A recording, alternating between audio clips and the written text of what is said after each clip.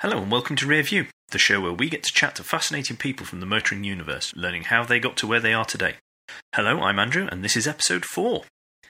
For this show, I'm delighted to say that I'm joined by Alex Goy.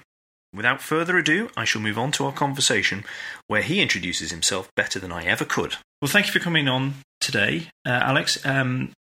If you could please introduce yourself to the audience of Rear View, let them know who you are, what you do, that would be great. Well, it's a pleasure to be here. Thank you so much for having me. I'm Alex Goy. I am the senior editor on Carfection.com and TheRoadshow.com, and basically I make films about cars and stuff. That's pretty much me. We take cars, we tell stories, and then we put them on the interwebs. And you make it sound so simple when you say it like that. I funny it was. So, the purpose of this show is that I get on people who I find interesting, who I would like to pick their brain a little bit to find out how they've got to be where they are today. So if we can go back in the mists of time, and I don't have any fancy music to do that, if we start about where you first started to get interested in cars, do you remember when that was, and did anyone help that along? Yes, if everyone just imagines some like harp music, like going backwards, like you used to get on Stingray. Yes. We're travelling back in time. Interested in cars.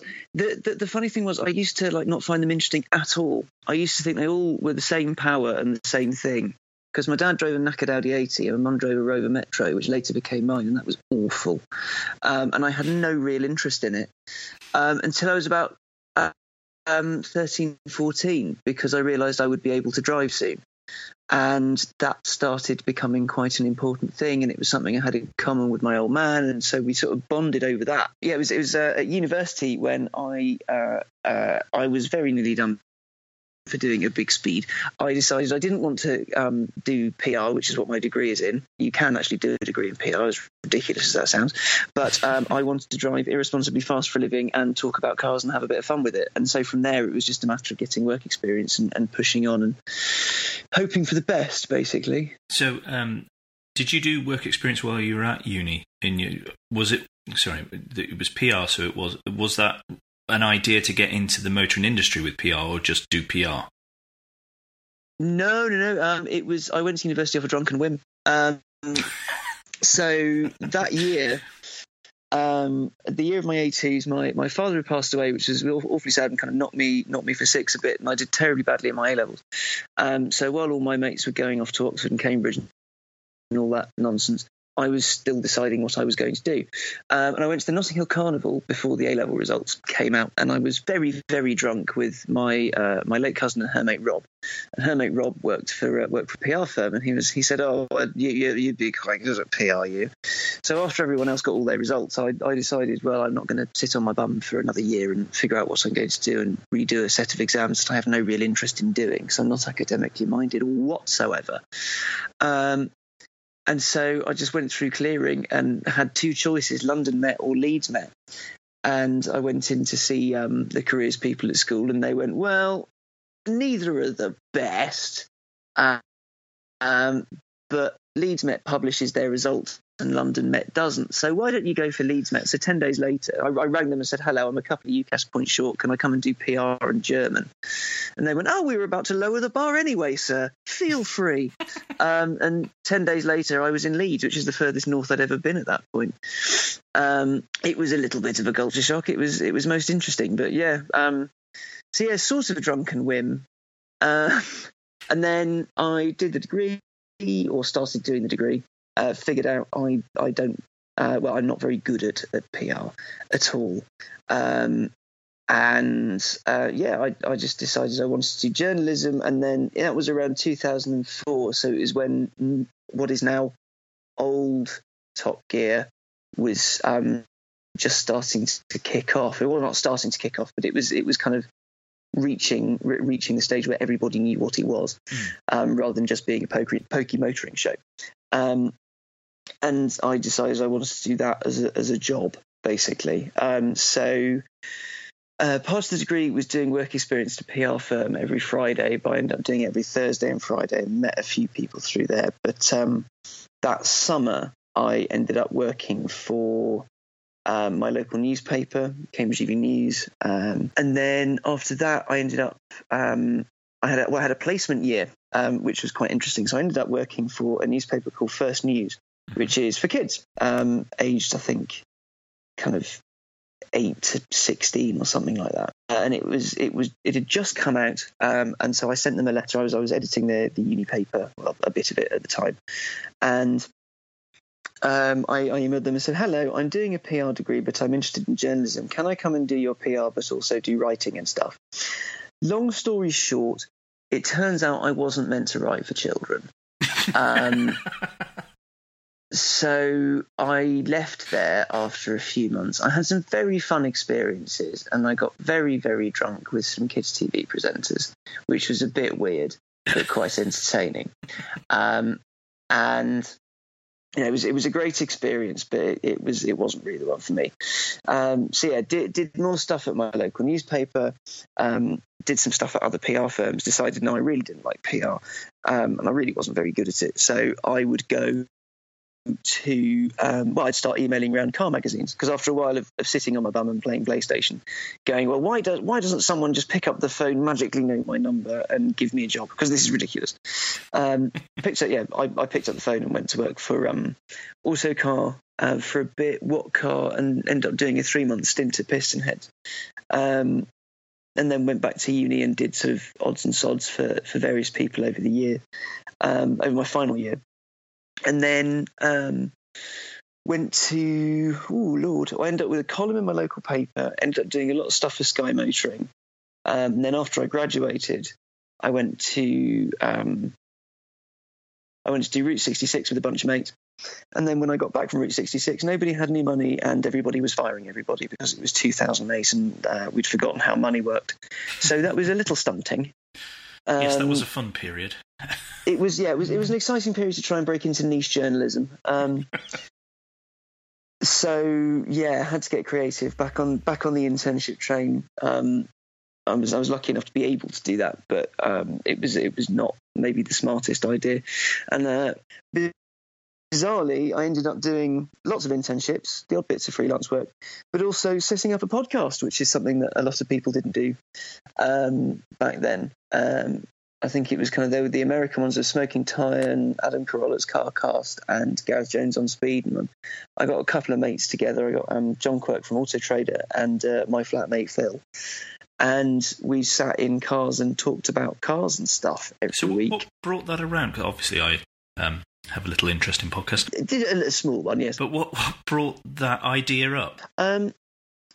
It's because someone said no, and I won't sort of name and shame. I was doing a placement, and I said to the editor at the time, look, why don't we do a podcast? Because it's 30 minutes of us in the audience's ears a week, on the tube, in the car, whatever. It's very active, it's an extra string to the bow, and it was a very digital forward publication I was working on at the time.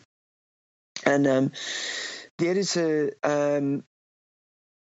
was keen, and then I said, look, I'll edit it. All I need is half an hour of your time a week, and I can edit around it, and I can host it and do X, Y, Z. And I was only an intern, so it was me being keen more than anything else. Mm-hmm. And then I pushed the idea, and he turned around and went, no, I want an app. And that was that. He wanted an app. No idea what it would do, but he wanted an app. Mm. So that got shelved. And then after I decided I would go freelance, because I'd been working for free a lot and didn't want to not get paid anymore, I remember having a conversation with one editor who said, rang me, said, look, you're free to come in next week. We need you to do X, Y, Z. And he went, I said, well, I said, look, I'd love to come in, but I'm afraid you need to pay me because you've been using my words long enough, and blah, blah, blah. And he said, look, I've got so much respect for you. You've done really well. Your words are great. What you're doing is great. You're making the right choice. You're going down the right path, because you can't have people taking advantage of you, blah, blah, blah. And I said, yeah, cool. So I can come in. Can you pay me? And he went, no, and put the phone down. So there was a quiet period. Yeah, we'll happily take this. We'll take all this stuff for free, and we'll applaud your stand, but go away. But yeah, we can't afford to pay you, so sod off. It's the way it was, because there was no money. Way more experienced people were getting fired and then hired back as freelancers on, a tenth of what they used to be on. So yeah, there was a bit of a quiet period after that because there were very few internships and not much work. So I decided just to get creative. I set up my website, which no longer exists, as a sort of bloggy thing, as a digital shop front, and then set up the Podisode. It took a bit of convincing, but I said, look, I'll do all the work. All you guys need to do is turn up and talk. And that got them on board. And the idea was to have a new guest every week. And I'll never forget the first one because my flatmate was there. John was there in his old Jaguar XJ6, and we invited my mate Duncan on there. My mate Duncan has no interest in cars and was hungover to the point of dry heaving all the way through this thing. And John was like, "Please don't throw up in my car." Yeah. John was worried Duncan was going to hurl all over the inside of his lovely car. Duncan just didn't want to be there. And I was all keen because we were starting to do this podcast thing and it was well exciting, etc., etc., etc. But yeah, it evolved from there. And the good thing is it's like what you guys are doing. You know, the more people that listen to it, the more people started talking about it. We ended up going on driving days. We ended up getting cars to record. We ended up doing little videos with them, just with a flip cam, if you remember those. Yes, I am old. I do remember. I remember the flip cam. It was fantastic. 1080i video in the palm of your hand that wasn't on a phone. Wow. And then Cisco Systems bought them, and they probably stopped selling them because mobile phones took over. Anyway. And then, yeah, we set up a website. We did fun little projects. We had the Podisode Cliché-O-Matic with all the automotive journalism cliches. We had, the videos were great. We got, guest pieces featured in different places. And it all grew from there because shamelessly, the idea behind it was basically to get me a job. Because I wanted a job, but no one was hiring. And so the idea was to show that you can deliver news and you can deliver the thing that we do in a different way. Yeah. Because at the time there were very, very few automotive podcasts. There just were. There was Gareth Jones, which was automotive based and had a huge listener base, and then the American ones and a few others. But yeah, we did quite well, really. I was very pleased with how that went. I still got the microphone somewhere. It was a happy time because we were all much younger and very innocent, and we met a lot of people through it and made a lot of friends through it as well. And every now and then people still come up to me and ask when we're going to get it back together and do another one. But so the extent of the Podisode reunion so far is going to the pub and getting bleary-eyed. Do you remember when? I can barely remember yesterday most of the time. Well, no, that's excellent. So I'm going to go slightly different tack now because I think that's a good. It was very long. I think that's a good place to stop because we'll pick that back up again in a bit. Okay. But, I'd like to know some of your car history. Okay, I have a very small car history. Okay, that's fine. It's depressingly well, you small. live in London, don't you? I do live in London, but I grew up in Cambridge. So my car history is it's a bit rubbish, really. So I had my mum's Rover Metro. Then my father passed away, and I bought a 52 plate Mini Cooper S with a supercharger on it, which was woefully irresponsible for a 17-year-old, but I wasn't in my right mind. Mm-hmm. And then I had that for 8 years. I bought my Lotus Elise, which I absolutely adore, but it's currently sitting under a tree and is covered in tree goo. Oh, dear. And then I bought my Morgan this year. So that's it, really. How rubbish is that? As someone who drives lots of cars, I should probably have had something more varied. No, but the cars you've owned, they're okay. You've gone from a Rover Metro, which you are possibly experiencing things you never want to experience again in a car. Yeah, it was pretty terrible. Then you go to something which, cliche alert, handles like it's on rails, etc. Ping. Then you go to you've got an Elise and a Morgan. The last two of which Morgan. seem to me you've picked cars that will hurt you getting in and out. Potentially. Yes, but I think that the overarching theme is basically all of my cars have been British, with a sort of mild German interlude. Really, that said, the Rover was British, I think, when we bought it, but then they became German, and the Mini was British, and then it became German. Well, it was German when I had that one. The Lotus, it's a 2005 car, so I think they were still owned by Proton then. It may have been GM, actually. So it's either American or Malaysian. And the Morgan is actually British. But yes, the Lotus and the Morgan, very uncomfortable to get in and out of, just very uncomfortable in general, really. Not comfy cars, not remotely practical cars. But I'm a single man and don't need to do things like shopping or carting people around. So it's not really something I'm worried about, frankly. Well, you're not old and broken yet, so you don't sit there going, you know what, just a heated seat would be lovely now for this 20-minute journey. My Morgan's got a heated seat. It's got two heated seats, in fact. Is that deliberate, or is that just because the exhaust is quite close? No. It's an intentional thing. It's an intentional thing. It's an option you can tick. There aren't many options on a Morgan three-wheeler. There's colour, stickers, whether you want all the engine cowl and the roll hoops bright or not, and that's upholstery, and that's about it, really. We saw one in the Cotswolds 2 years ago, and the kids spotted it first, obviously. Yeah. And they start pointing and going, "That's amazing!" And the registration phonetically spelt out "Evil Mog." Nice. I thought, yeah, well done. You win. You've won. You win. Whatever it is, you've won.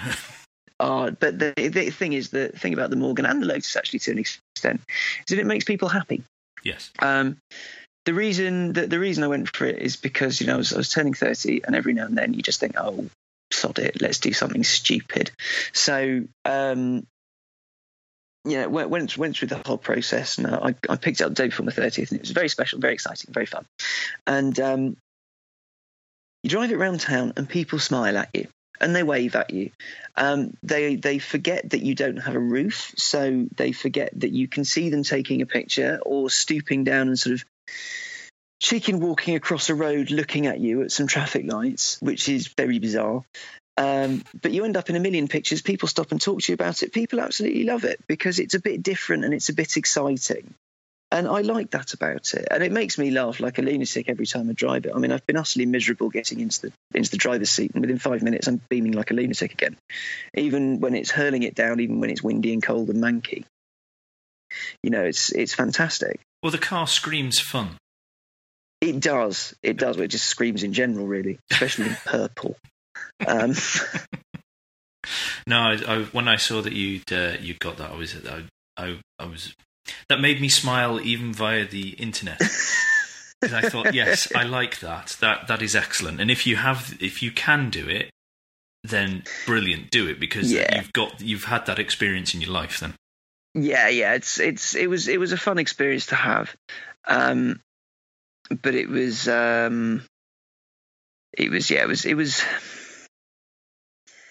it's not something I'll probably do again. So.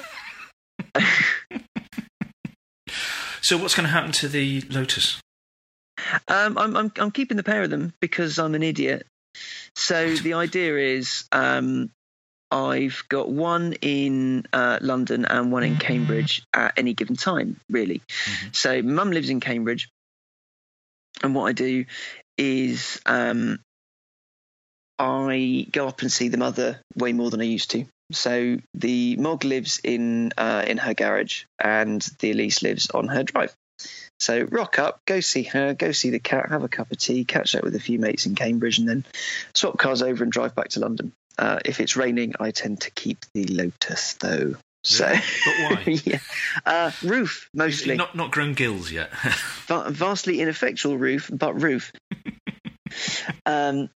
So yeah, it's it's a nice way of going up and seeing them. I'm teaching her to drive the Morgan slowly but surely. But weirdly, every time I see her after first driving lesson, do you want to have a go in the car? No, I'm awfully tired today. Right, okay. Yes, there's no correlation at all. No, none at all. None at all. So it seems to me the theme of your cars, you've said British, but it seems to me the theme of your cars after the first one is fun. Yes. Always fun. Because life's too short to not have some fun in it.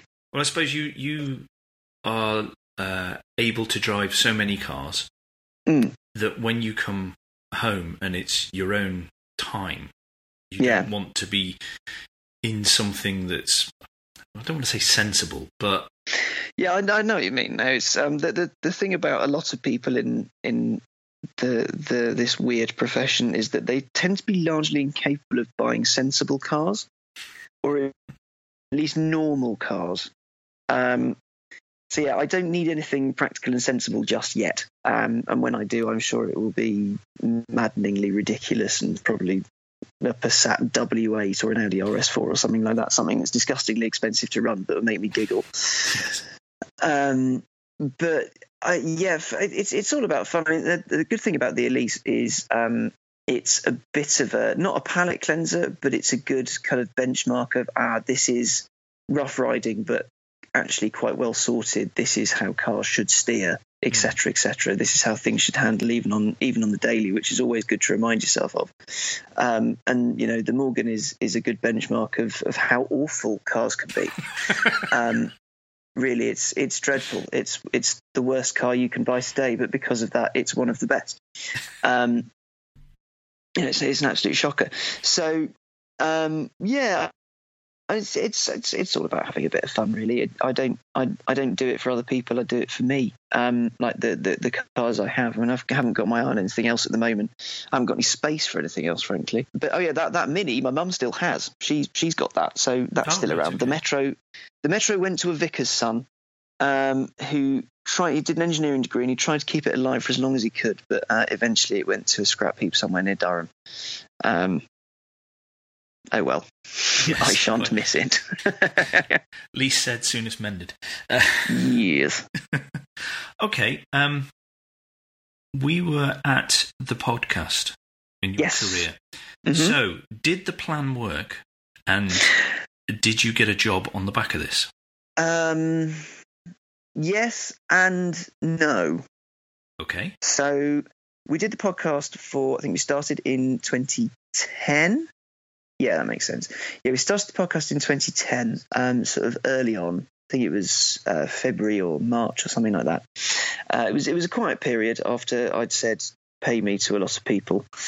And then, we started this off and it went okay, chugged along. I moved from a flat in Putney to where I live now in Clapham, so I had a bit more of a stable base, and I worked from home, and work came in. I ended up doing a lot of work for MSN, simply because of where I'd done internships before. So I met someone through someone else, and they said, "Well, look, come do some stuff for us. We're only in Victoria," and it was a 5-minute train journey away, so I could leave the house at 9:15 and still be in for work early.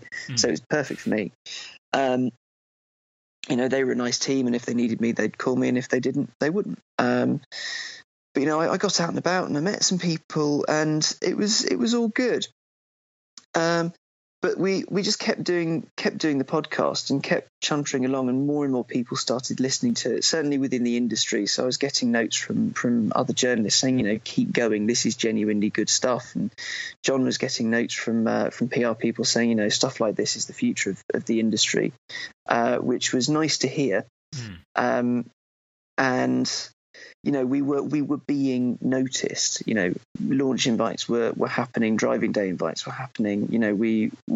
I thought about turning it into a business. So then we got the website up and running, podisode.com, and it became a lot of work comparatively quickly. And we weren't getting any money in, but you don't for a lot of these things until a long way down the line. Then you're looking at investors and things like that, because monetizing the internet is hard.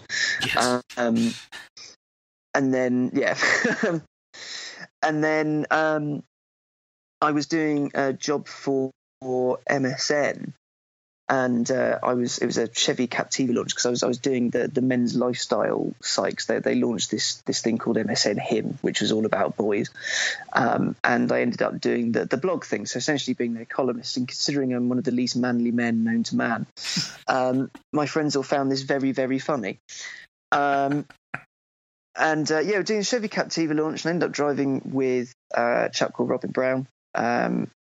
And I met a couple of blokes on the launch, a guy called Rory Reid and a bloke called Drew Stern. And they were from this site called CNET that I didn't know much about.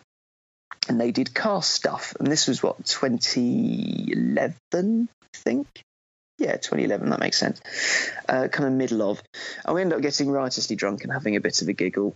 I know it was 2010, sorry. It was kind of mid to late 2010. And then I met them again, because the podisode was invited on a trip by Volvo to drive from Marlow to Meyerhofen on a single tanker diesel for snowbombing, and they were on that as well, and they were making a film on it, and we had a few beers and seemed to get on, and Drew kept an eye on what we were doing.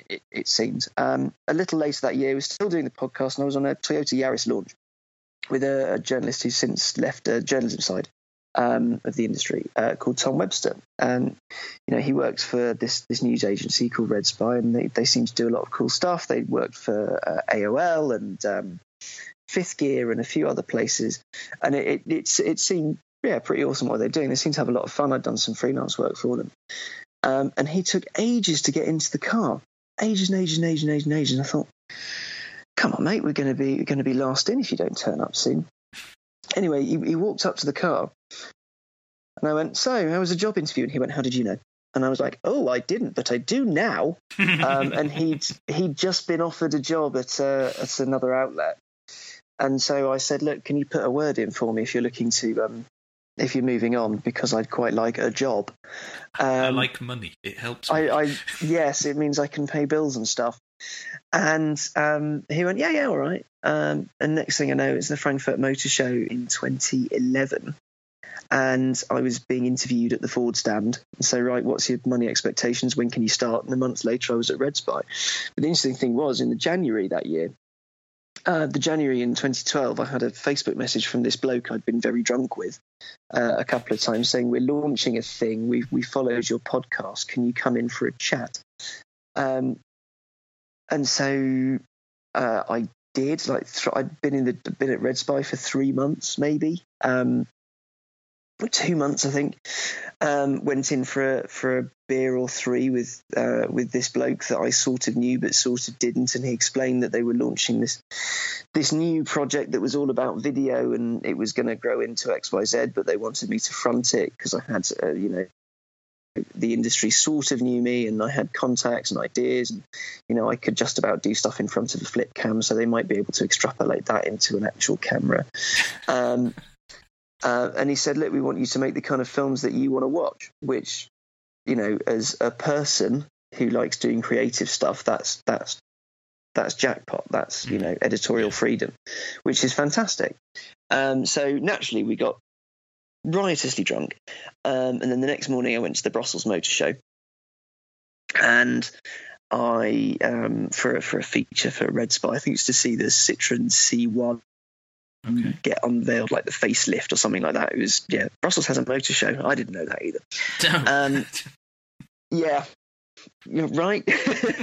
And then I had to make a call because there was a friend had potentially said, "Look, there's work going at where he worked as well." So it was an interesting time, and I decided to take the risk and go for this CBS job.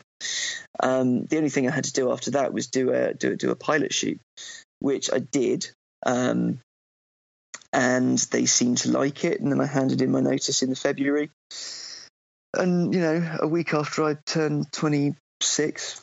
Yeah, a week after 1026, I started working for this CBS thing, making films about cars. And 4 and a bit years later, here I am. It's very weird, but really good fun. Well, I'm spotting another theme here. That momentous, life-changing moments seem to happen when alcohol is involved. It's almost as though I have a drinking problem, except it's only a problem if you say it is. Otherwise, it's a commitment. No, but that's excellent. So that was X-Car, wasn't it? Yeah. Which has changed. Which is now morphed magically into Carfection, because reasons.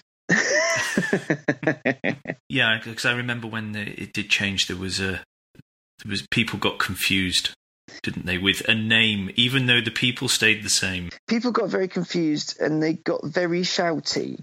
The people stayed the same. Well, one of the people was different because we hired a new full-time producer, lovely Charlie, who is brilliant, who's absolutely brilliant. So yeah, Charlie started on January the 4th, which was the same day that we had to deal with the flack of, by the way, the name's changed. And the boss wasn't in, and everything was falling down around me, and we had to prepare for the Detroit Motor Show. And yeah, the first week of this year was the least comfortable of my professional life, and I never ever wish to repeat it. Ever. It was awful. Well, the problem is, as we know, the internet thinks change is bad.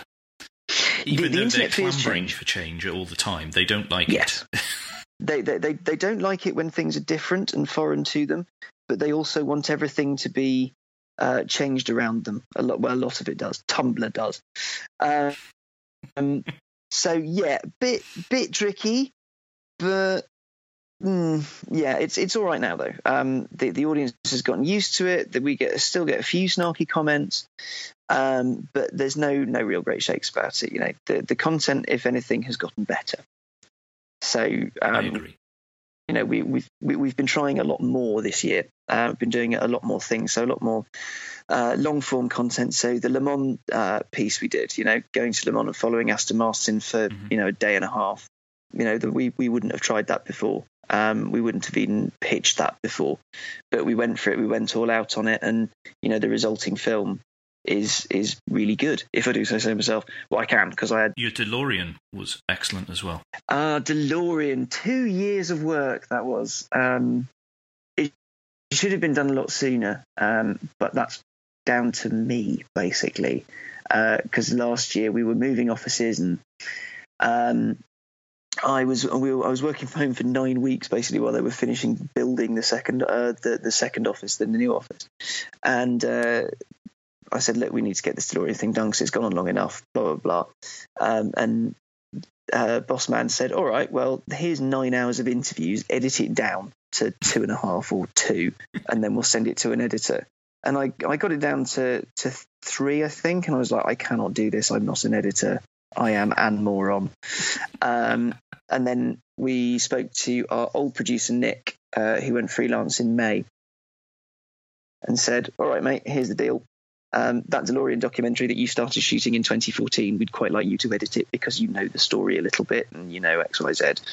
And he went, oh, okay then. And like 3 weeks later, there was a first draft on my desk, and then we had a few changes to make, and we did a few fiddles, and yeah, 47 minutes of documentary later, there's a retelling of the DeLorean story by the people that were actually there. And the fantastic thing about it is that I didn't have any hand in what they said. You know, we didn't put any words in any mouths. I just read books and watched documentaries and went in and spoke to people. And, you know, asked them to clear a few things up and to tell their side of the story. And so they were genuinely receptive. I think the chap that we framed the interviews around, Barry Wills, he was quite defensive at first because he'd had involvement with Quentin Wilson film a while ago, and he felt that Wilson did them a bit of a disservice, and wasn't very happy about the handling of it, and the car they drove and X, Y, Z. So I said, look, well, we're going to have some journalist involvement. Speaking about Matt Farron, he went, well, if you're getting Quentin Wilson involved, I will have nothing to do with this at all. And it was like, oh, okay. Well, we're not, so don't worry about that. And he lightened up after that, and then we went down to his place in Coventry and spoke to him for about 5 hours. And then he introduced us to a lot of people. So we went over to the 35th anniversary workers reunion thing in Northern Ireland, which was just as thrilling as it sounds. There were some genuinely fascinating bits, but it was just a lot of DeLoreans not doing much for a while. And then we went and interviewed Mike Kimberley and Colin Spooner and spoke to a few other people. And the thing, what we didn't do was say, right, so John DeLorean was a scoundrel, wasn't he? We just said, talk to us about him, which is why, in the piece, all these people are saying, you know what, he was a really charismatic man. He was a really, amazing person, because he had this dream and, he wanted to do this thing with a company. He wanted to go against GM Grain, and we all wanted to do that because it was fascinating, because it was going against everything we'd been taught in our careers. We were young guns when this was going on. There were people that wanted to start their careers with something interesting, people that wanted to define their careers with it, and people that wanted to end their careers with it. And there was this man promising many things. And there were various things that didn't make it into the piece that cleared some stuff up. So, there was the splash in the papers about the gold taps in the opulent house. This enormous Harrods expense account that was funding them. And I said, well, what's the truth in that? And they went, the taps weren't gold. They were coloured gold, but they weren't made of gold. Yeah, we had an account at Harrods because DeLorean spent a lot of time in London. So it was easy for him just to go in there and make it happen, because he went to one place rather than having to go to several. The reason that house was there was because we needed somewhere for people to stay on site, etc. But it wasn't. Yes, there was money that shouldn't have been going to places it was going, but things like that, the things that were being highlighted, they weren't as big a deal as the papers were making them out to be. There was other stuff going on, and then when we talked to them about the working environment and how it was, one of the chaps says in the piece, there was a bloke leaving him threats, and then miraculously, after having a word with someone else, those disappeared, and Molotov cocktails being thrown at cars, but then the general atmosphere inside the factory, and the fact it was a religion-free workplace, stuff like that is genuinely fascinating. We spoke to Lovely June, who was Myra Cianides' PA, and she was telling us a story of how she got her job there, and she'd been fired from one, and the implication was that it was because of her religion. And she was walking down the street, and her brother had gotten a gig at DeLorean. She went to talk to someone about it, and she said, look, well, I'm this, etc. And they went, well, that's not a problem here, come in, we're all inclusive, we don't care. Quite forward thinking, really. Yeah, very forward thinking. And it was a sensible thing to do. It was a sensible idea. It's just the man who held the keys got greedy. And there's evidence that he had some really shady business practices going on. But that's another story for another day. I mean, there's hours and hours and hours you could go into to talk to people about that. Hours. It's ludicrous. Like what John DeLorean allegedly did to end up in that situation in the first place is insane. But that would take a while to get through. Yes, I can imagine. So that's not the norm for Carfaction at these longer form. Are you experimenting more with that now, or yes, we are. The idea of 9 hours of editing put you off? Well, it's not something that I have to worry about. I'm the awful one. I just sort of turn up and say, right, guys, I've got an idea. Who wants to do this thing? And they go, yeah, brilliant. That sounds fantastic. And then I go, cool, okay. I have very little to do with it. See you later. So the Aston thing at Le Mans, for example, was talking to Aston and then saying, cool, well, here's the crew. I'll be around if you need me. Bye. So we will do them, because I think that that's the kind of stuff that we should be making and we should be paying more attention to. Because, there are some great stories out there. We've got one coming out towards the end of the year about Natalie McGloin, who is Britain's only female tetraplegic racing driver. Yep. She drives a 911 GT3 RS. She races a Cayman. She just set up a business called Spinal Track, which is all about getting people who are disabled or in a similar situation to her out on a racetrack and doing what she does, really. either to learn how to drive quickly or just to have a hot lap or two. It's a cool business. So we're doing a big piece on her and highlighting that. She's someone I want to get on this show. Definitely. She's utterly fantastic. Her story is incredible in what she does. She goes around and speaks at spinal units, and she goes racing, and she's bloody quick. She's an equal on the circuit. There's no dispensation given. She wins races because she is bloody good. Yeah. So yeah, that piece is coming out. We followed her for the first 6 months of the year, pretty much. Every other week we were meeting with her, and we did a big interview with her while she was living in London. Mm-hmm. And then that's kind of it for the really long form stuff for this year. But that's not to say there's not more coming next year. But I just need to think of stuff. Really, because that's the question I was going to ask. Is how do you have brainstorming meetings where you get all together and you sit with whiteboards on all the walls and go, right, should we do this? Or are you just things you mull over and go, well, I think that'd be cracking, or I'd really like to try that, or how do the ideas for your films come up? It's more the latter. So it used to be a much more collaborative process.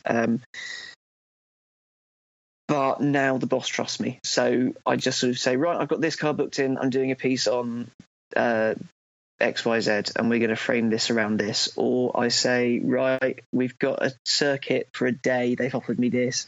We've got a 911 in, so we'll do a film on a 911 because, a standard film with us with a Porsche 911 does really well. So we know that's going to be a winner. Yes. But you're only allowed to drive 911s in the rain, though. This is true. The last 911 I tried to drive, actually, I can't tell that story because it will go public, and I said I wouldn't tell people. But yeah, so we have a racetrack and a 911 Turbo S. We should probably get our money's worth from the racetrack. I know, let's stick my mum in a Focus RS.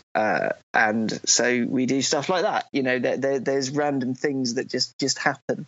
But normally it's I'm the point of contact for PR and things like that. So I get the launch invite. So I say, look, well, this is going on this week. Can you do that? Or we need a freelancer to do this because Charlie's away. And then, if someone has an idea, if Drew says, well, I want to do a piece on this, then I can facilitate that. Or we have teams of freelancers. So we've got Rich and Daryl from Motorpunk, and we've got Charles Morgan. Mm-hmm. And we have freelance camera guys who come to us with ideas and sometimes need a little bit of assistance, like booking cars in or booking locations or booking crew, which is something else I do, really. So yeah, it's all things like that. But the ones I'm in tend to be me just going, yeah, all right, we'll do that, or this launch invite's come through. Okay. So when you go to a launch, I'm thinking like the one that sticks out to my mind really is the Fiat 124.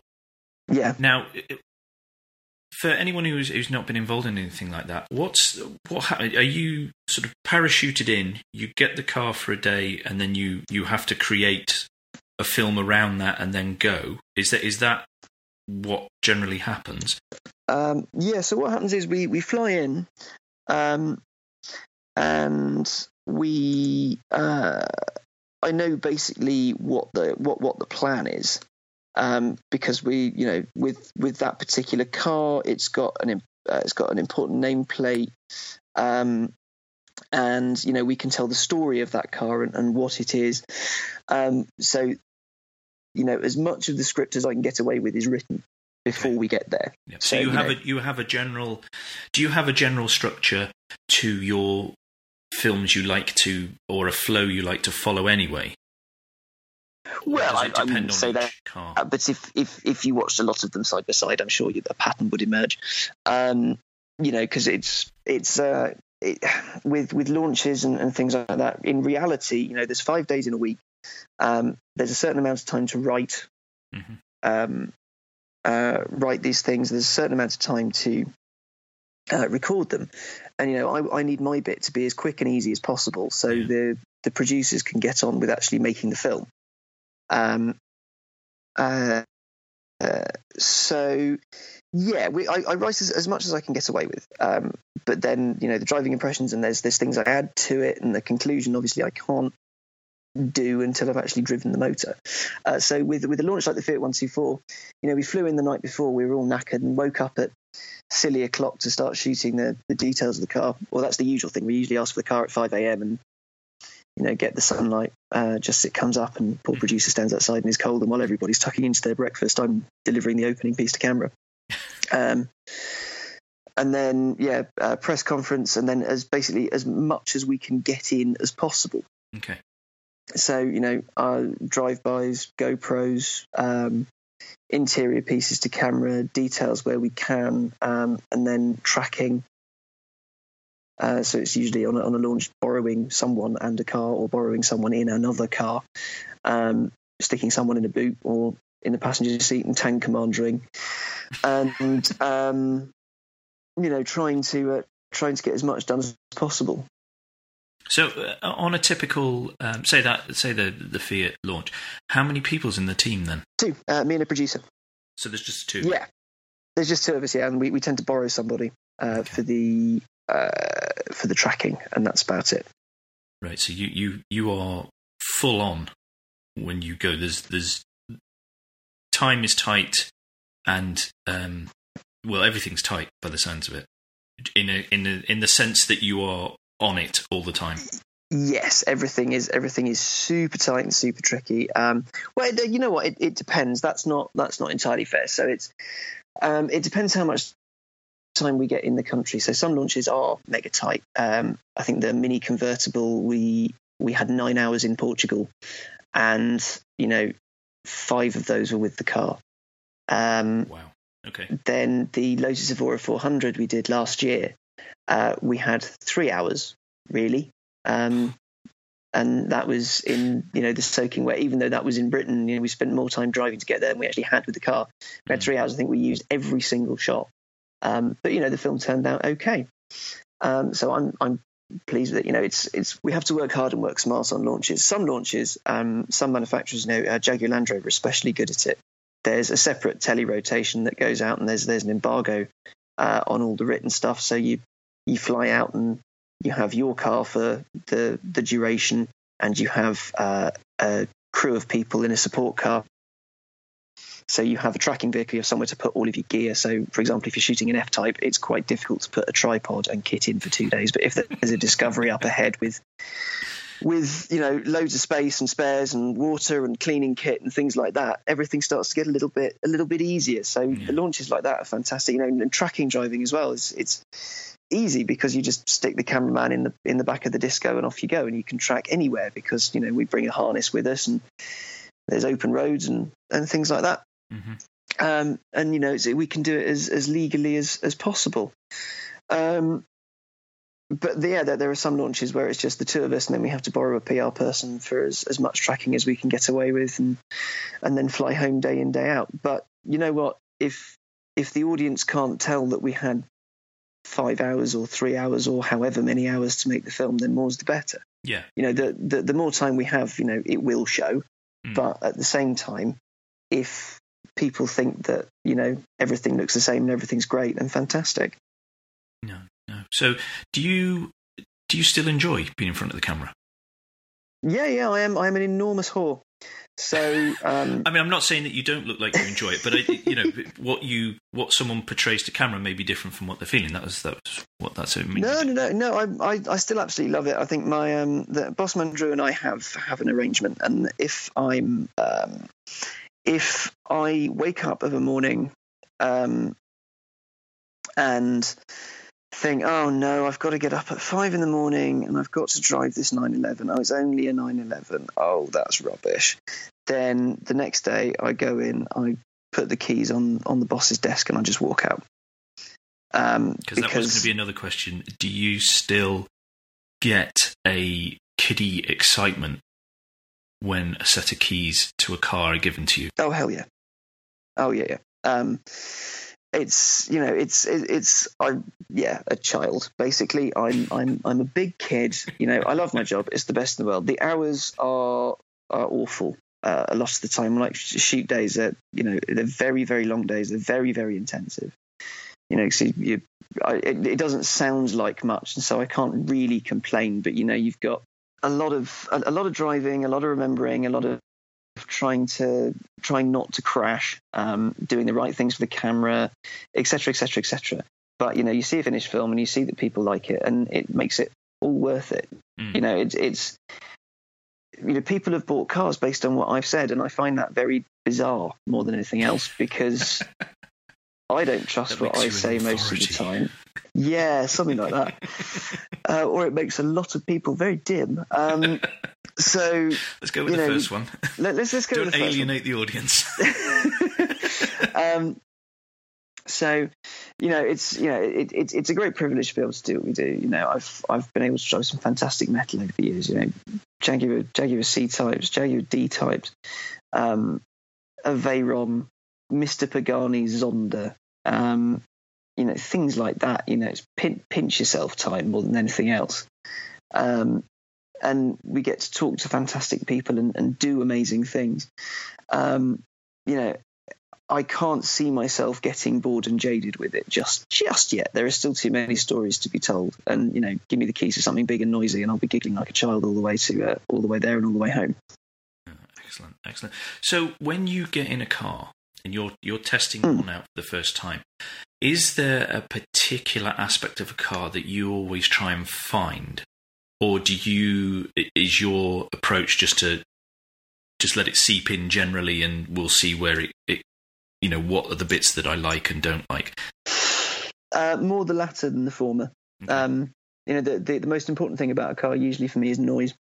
Because if it sounds rubbish, it's going to be half the experience is wasted, because your ears are quite sensitive. So it's why the new Cayman I think is a brilliant car, absolutely wonderful car. It handles brilliantly. The interior is great. It goes like stink, but it sounds rubbish. So I could never ever recommend it until they sort out the exhaust. I think it's the best looking Porsche in the range at the moment. It just sounds terrible. Well, I've not been lucky enough to try one, so I cannot comment. But that came across in the film. That was a disappointment to you. Yeah. So for me, it's the noise. That was what was clear. You weren't angry about it, but you were so disappointed in that aspect. Yeah. Why does Porsche make such bloody good cars? I was talking with other people about it. They're saying, well, I think Porsche's dropped a knacker with the Cayman and the Boxster. Who knows? Yeah, but I totally get the sound side of things. Yesterday, I was lucky enough to go in the latest WRX and a C43. And I drove with the windows open. Yep. Because why wouldn't you? I think it was such a unusual experience for me from what I drive normally. And the normal type of driving I do, because little people don't tend to want to be hurled around corners and things. They don't sit well doing that, do they? Not for long. No. So it was brilliant. It's a brilliant experience to have. But yeah, you're watching the films on your channel, or you watch the telly, and there's a loud, fast car. I can't help but smile. It's a bit of fun. You go, oh, great, that's good. Imagine being in them. Quite. I'm giggling like a child. Like the noise runs are the best bit, because you drive within the speed limit, officer. Obviously, of course, and make as much noise as possible. And it's fantastic fun. Right. I'm going to move on to the section that we begin to close out the chat about, and this is the quickfire questions, where I ask a series of questions. I hear your answer and I move on to the next question without making any comments, because otherwise this would not be an hour-ish long chat. This may go on for days, because we could go down many rabbit holes. So in this bit, I'm going to try and be quiet for a change. Okay. So if I can start with the first one, which is, what currently excites you about the motoring world? Performance hybrids. Okay. All right, that's interesting. What currently worries you about the motoring world? Over-reliance on turbocharging. Ooh. What has been your favourite car to drive and why? Morgan Aero Coupe, because it looks awesome and it sounds awesome. What's been your least favourite car to drive and why? The Alfa Romeo 4C, because it was like being kicked in the testicles. Okay. Which car would you like to own next? Oh, Lord. A TVR Tuscan, circa 2000. What's your favourite road to drive on? The A505 from Bassingbourn to Cambridge. Oh, is it the A505?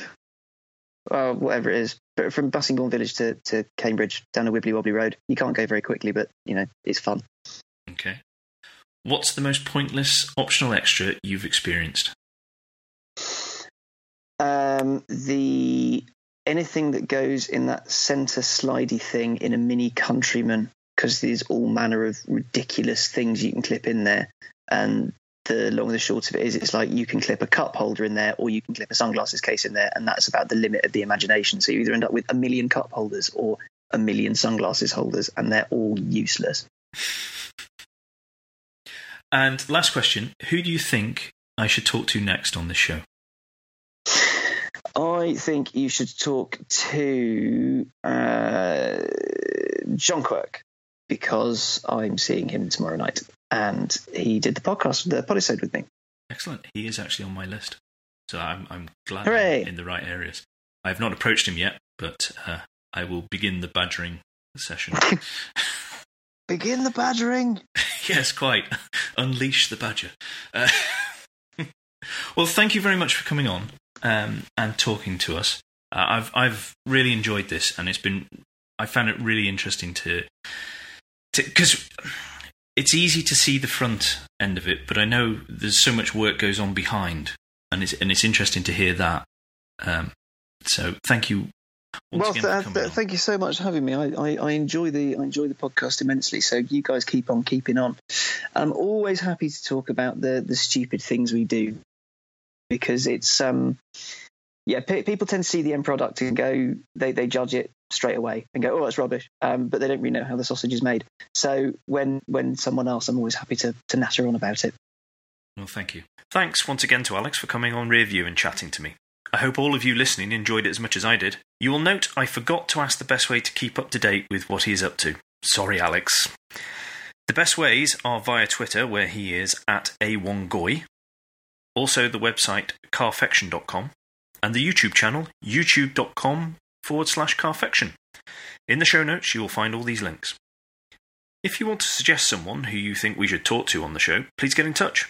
If you use the hashtag RearViewPod, we'll be guaranteed to see it in Motoring Podcast Towers. If you want to get in touch with me directly, search for Crack Windscreen on Twitter. If you want to keep up to date with motoring news and opinions, go try out our sister show, which is the Motoring Podcast. And please don't forget to leave a review and rating on iTunes, or however your podcast app lets you do that. It really does matter to the show. So until next time, that was Alex Goy. I've been Andrew Clues, and safe motoring.